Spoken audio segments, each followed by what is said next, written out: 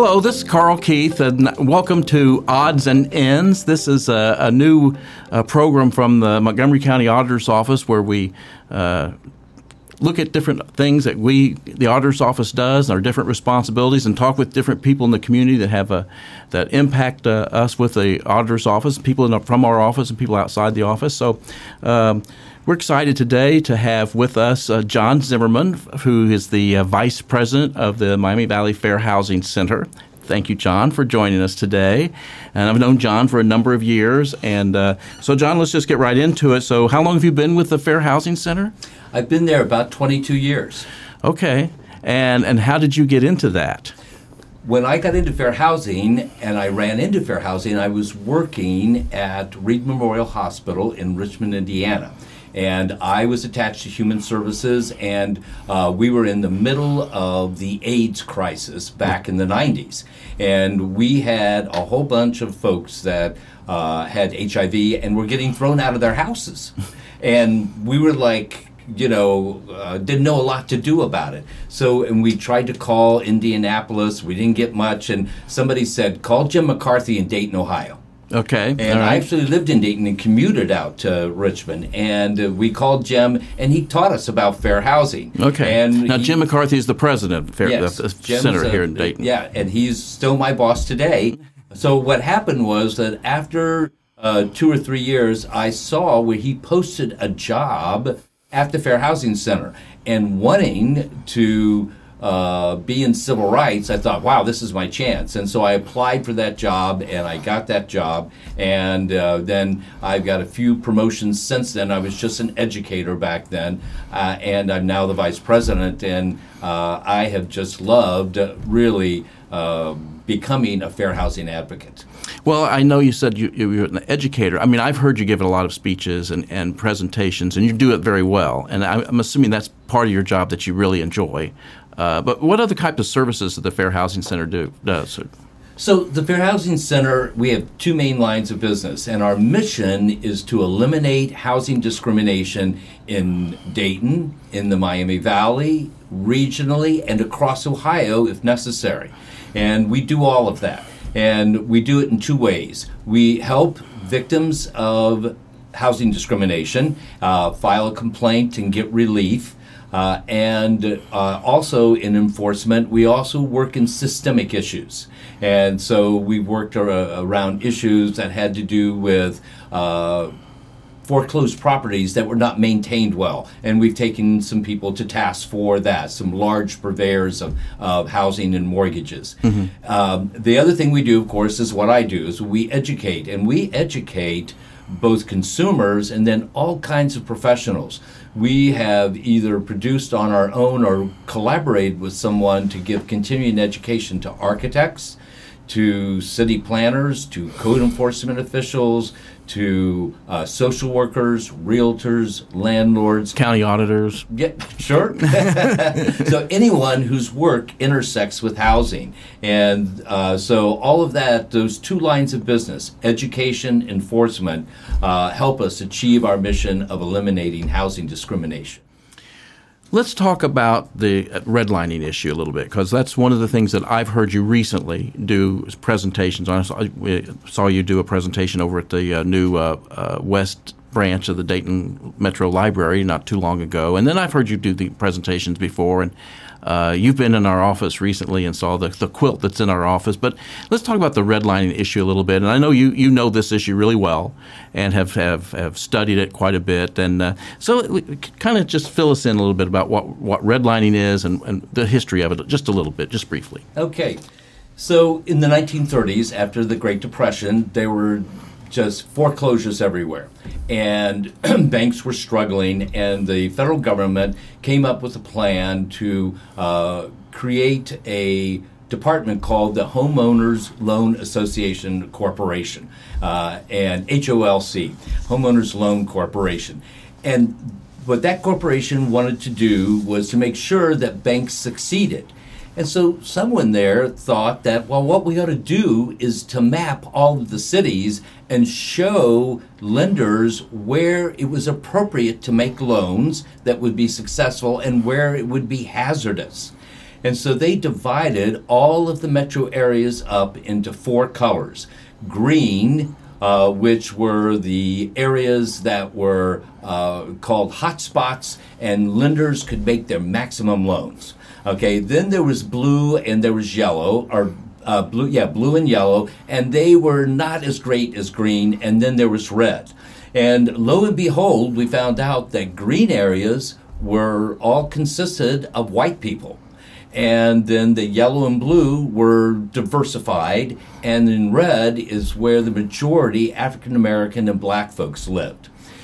And what was problematic about this, and it still remains today, is that mechanism that they set up to help banks make successful loans, that methodology creeped into every decision that was made in those geographical areas.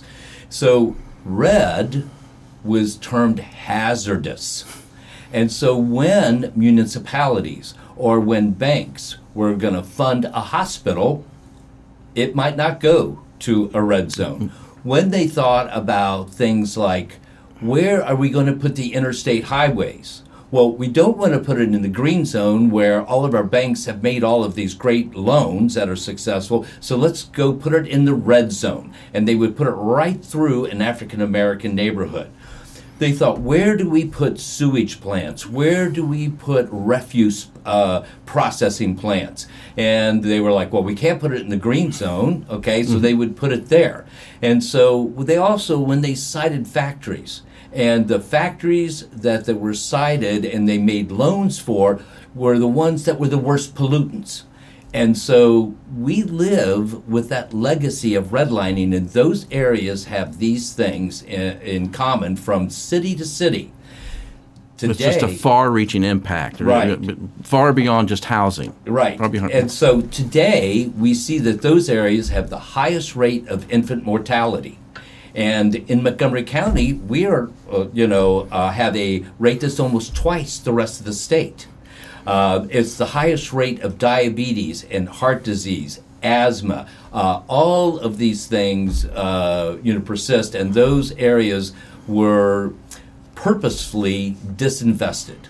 And so the legacy of redlining has been that we have great areas of opportunity and great areas of disinvestment. And it's something that we have got to move past, and we have to see somehow, some way to get those areas reinvested in so that they can become decent, sanitary, safe, and healthy communities.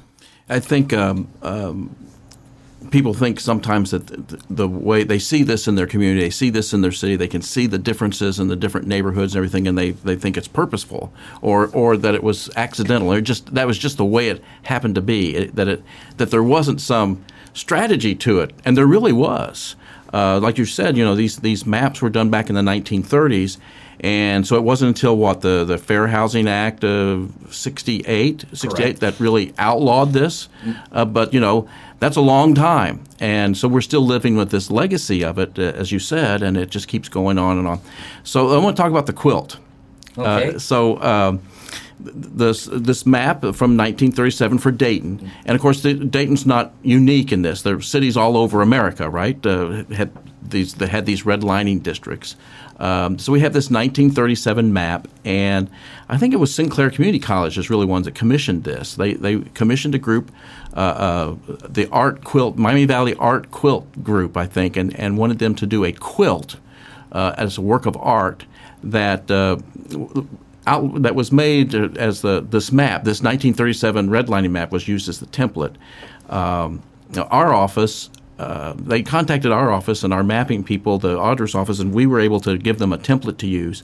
And then these two ladies created this incredible map, and they recently finished it, and they allowed us to have it on display. So it's on display in the auditor's office currently. I know you stopped by the day we announced it or unveiled it, I guess. And your thoughts on the map itself? Well, I was really, or the quilt, I guess. Yeah, I was really stunned because when you look at the 1930s map, the redlined area is really kind of pink. Mauve or pink. Yeah. But they did this crimson red. Yes. And all I could think was, this is the blood of generations. Mm-hmm. You know, the heart and blood of generations. And I look at the people that live there compared to the white areas, and today the average white family has a net wealth of $171,000. The average black family has a net wealth of $17,000. Right.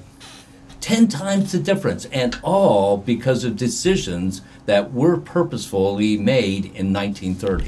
And so their quilt just kind of screams at you, and it's really, really a great experience. It really is. I tell people, we of course have taken pictures of it, and we've posted on social media and shown people a picture. It's been in the newspaper, and I tell people it's one thing to see a picture, it's another thing to see it, to experience it, I think. And so we encourage people to come and see it, because it's not just the map itself. Like you said, I tell people they gave it life. Because, like you said, the colors are more vibrant, and the colors themselves tell a story. But then the other thing about it is, this came out of a seminar I think they'd had, and where they talked about the redlining and some of these issues, discriminatory practices in the past, and the long-term legacy of that.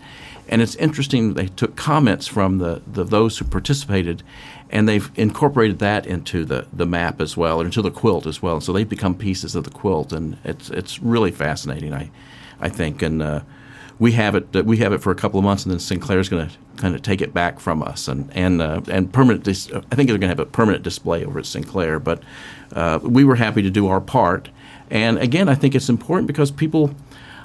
I still run into people, and I start talking about this issue, and I said, "What are you talking about? What are you talking about?" And they've. I don't remember studying this when I was in school. I don't remember this being part of the curriculum, and so it's interesting, I think, and important that we raise awareness on this issue. And this is just one small way that we can do that. And of course, you're living it every day. Yeah, I want to add one thing, and several scholars have brought this up, is that when you take a look at this, and the quilt really shows it, because they have a key that shows what green means and what red, what yellow, what blue. And so that's really good. It's a great educational tool. But when we look at that, we have to remember that the United States used this as a way to perfect economic sanctioning. We know how to economically sanction Russia, right, because of what they're doing in Ukraine. We practiced on our own people. We have learned how to do that to North Korea, and they say that one of the problems in North Korea is that our sanctioning doesn't allow good fertilizer into that country, and therefore the farmers can't grow good food, and they have food deserts. Mm-hmm. Mm-hmm. And when I say that to people who live on the west side of Dayton, it always rings a bell with them, because we heard before the Gem City Market opened what a food desert the west side was. Sure. And so that economic sanctioning is something that the federal government really needs to recognize and do something to make the wrong better. Right. So I want to talk about the project that we worked on that you assisted us on here a couple of years ago. That was a great project. With my role as a county auditor, I'm the chief assessor, and we determine property value for taxing purposes. And it's one of the things, given all that we've just said, it's one of the things we're concerned about being equitable and fair, but yet at the same time reflecting what's going on in the market. Even though the market, as we've described it here, the market itself isn't necessarily fair. But we still have to follow certain guidelines in order to determine values for taxing purposes. So, last time we did a countywide revaluation, we contracted with the Fair Housing Center to kind of do a review of the work that we did, and you did some focus groups. And you want to talk about that a little bit?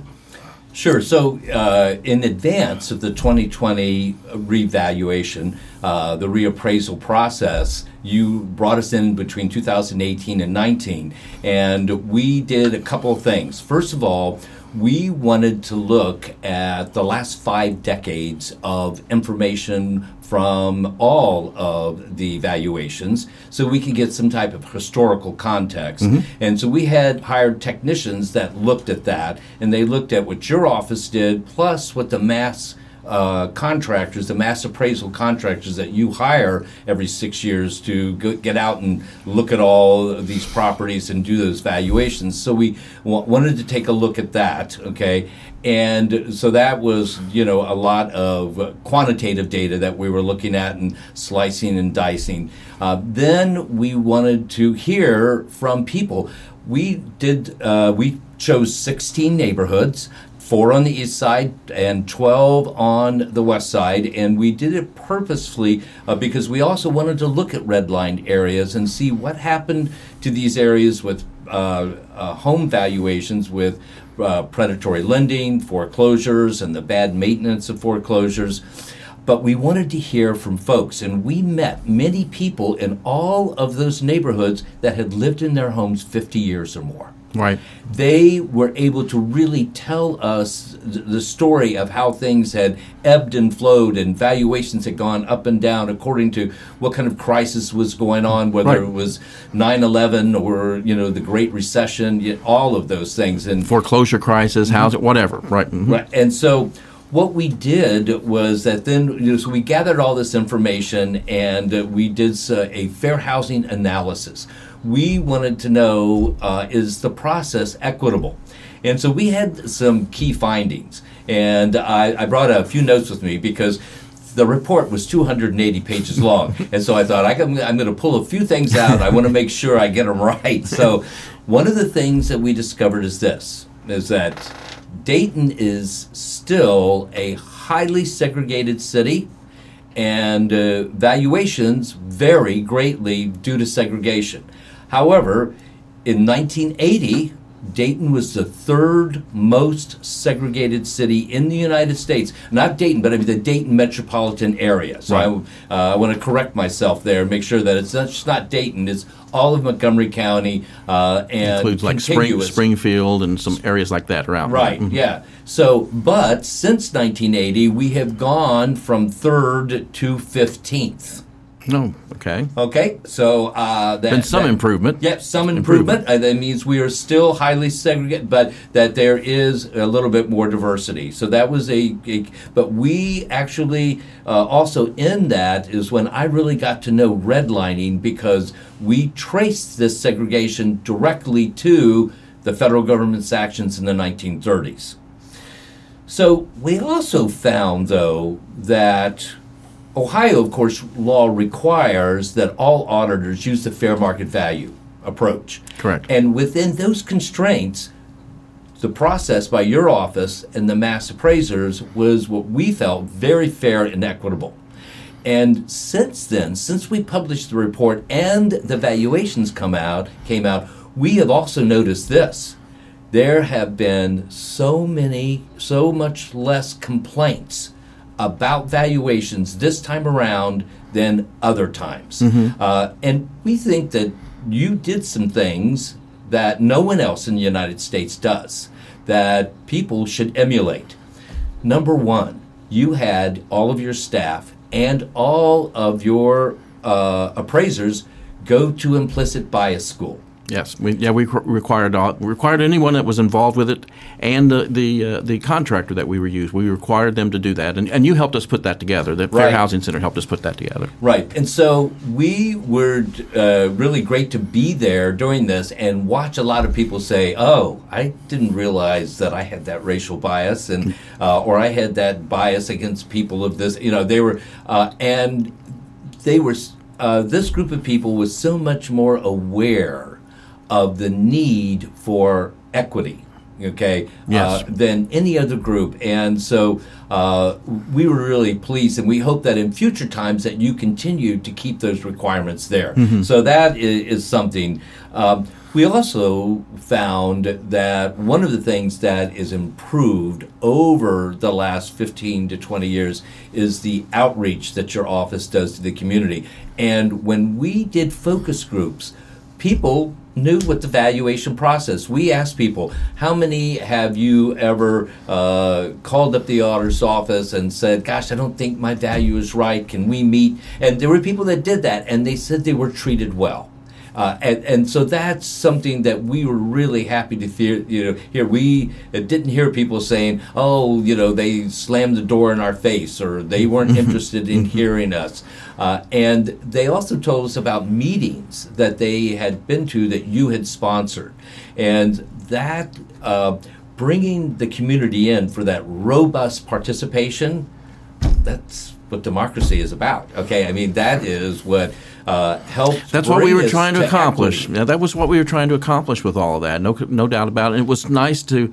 It was good to see have someone, an objective observer, take a look at it and see what had we accomplished anything. And so, did it make a difference? And I think it does. Right. I think it does. And I don't think you can ever do it enough. Right. I don't think you can ever do it enough. We were surprised as some findings. We thought we would find some more negatives. Mm-hmm. I mean, it's kind of the nature of our work. We do an investigation or do an analysis, and you find things that aren't so great. And so we were really happy to find those overarching key findings. I mean, we in our report do say, we think that some of the data entry needs to be better. When we were at the Realtist this week and we heard Mr. Pop, show us all the GIS mapping and stuff, and he was explaining to us, that you all, find mistakes and you correct them as you're finding them and stuff like that. And we had found those, so we pointed that out. But in terms of fairness and equity, that's something that I believe that is achieved in Montgomery County. The project itself was pretty unique. I don't know of any place else in the country that's doing things like that. Do you? I mean, no place ever has. We asked all of our colleagues, okay, and everyone was like, "You're doing what? You are so lucky. We have died to do that, and our auditor won't talk to us." And do you think some people now have, since we've got this experience and they've seen how it has worked for us? Do you think there might be possibility that others will do this? Everyone has requested the report. Okay. Okay. Good. All across major cities, all across the United States, saying we want to show this to our auditor. This is something that we think we should do. Well, good. Well, I think it makes a difference here in Montgomery County, and hopefully we can be a template for other communities and have a positive impact as well in other places. Well, I think we can, and I think that this is really done in the Dayton, Miami Valley spirit of innovation. Okay. That's what we're known for, okay? And this, from a fair housing perspective, was really innovative. Yeah. Well, John, thank you for being with us today. I appreciate it. My guest today was John Zimmerman, the Vice President of the Miami Valley Fair Housing Center, and very knowledgeable on fair housing issues and redlining and civil rights, and go on and on and on. Right? Has had a stellar career here, and we're lucky to have him here in Montgomery County and in Dayton. And so we appreciate you being here today and sharing some of your expertise with us. And so that's it for today for Odds and Ends. Thanks very much.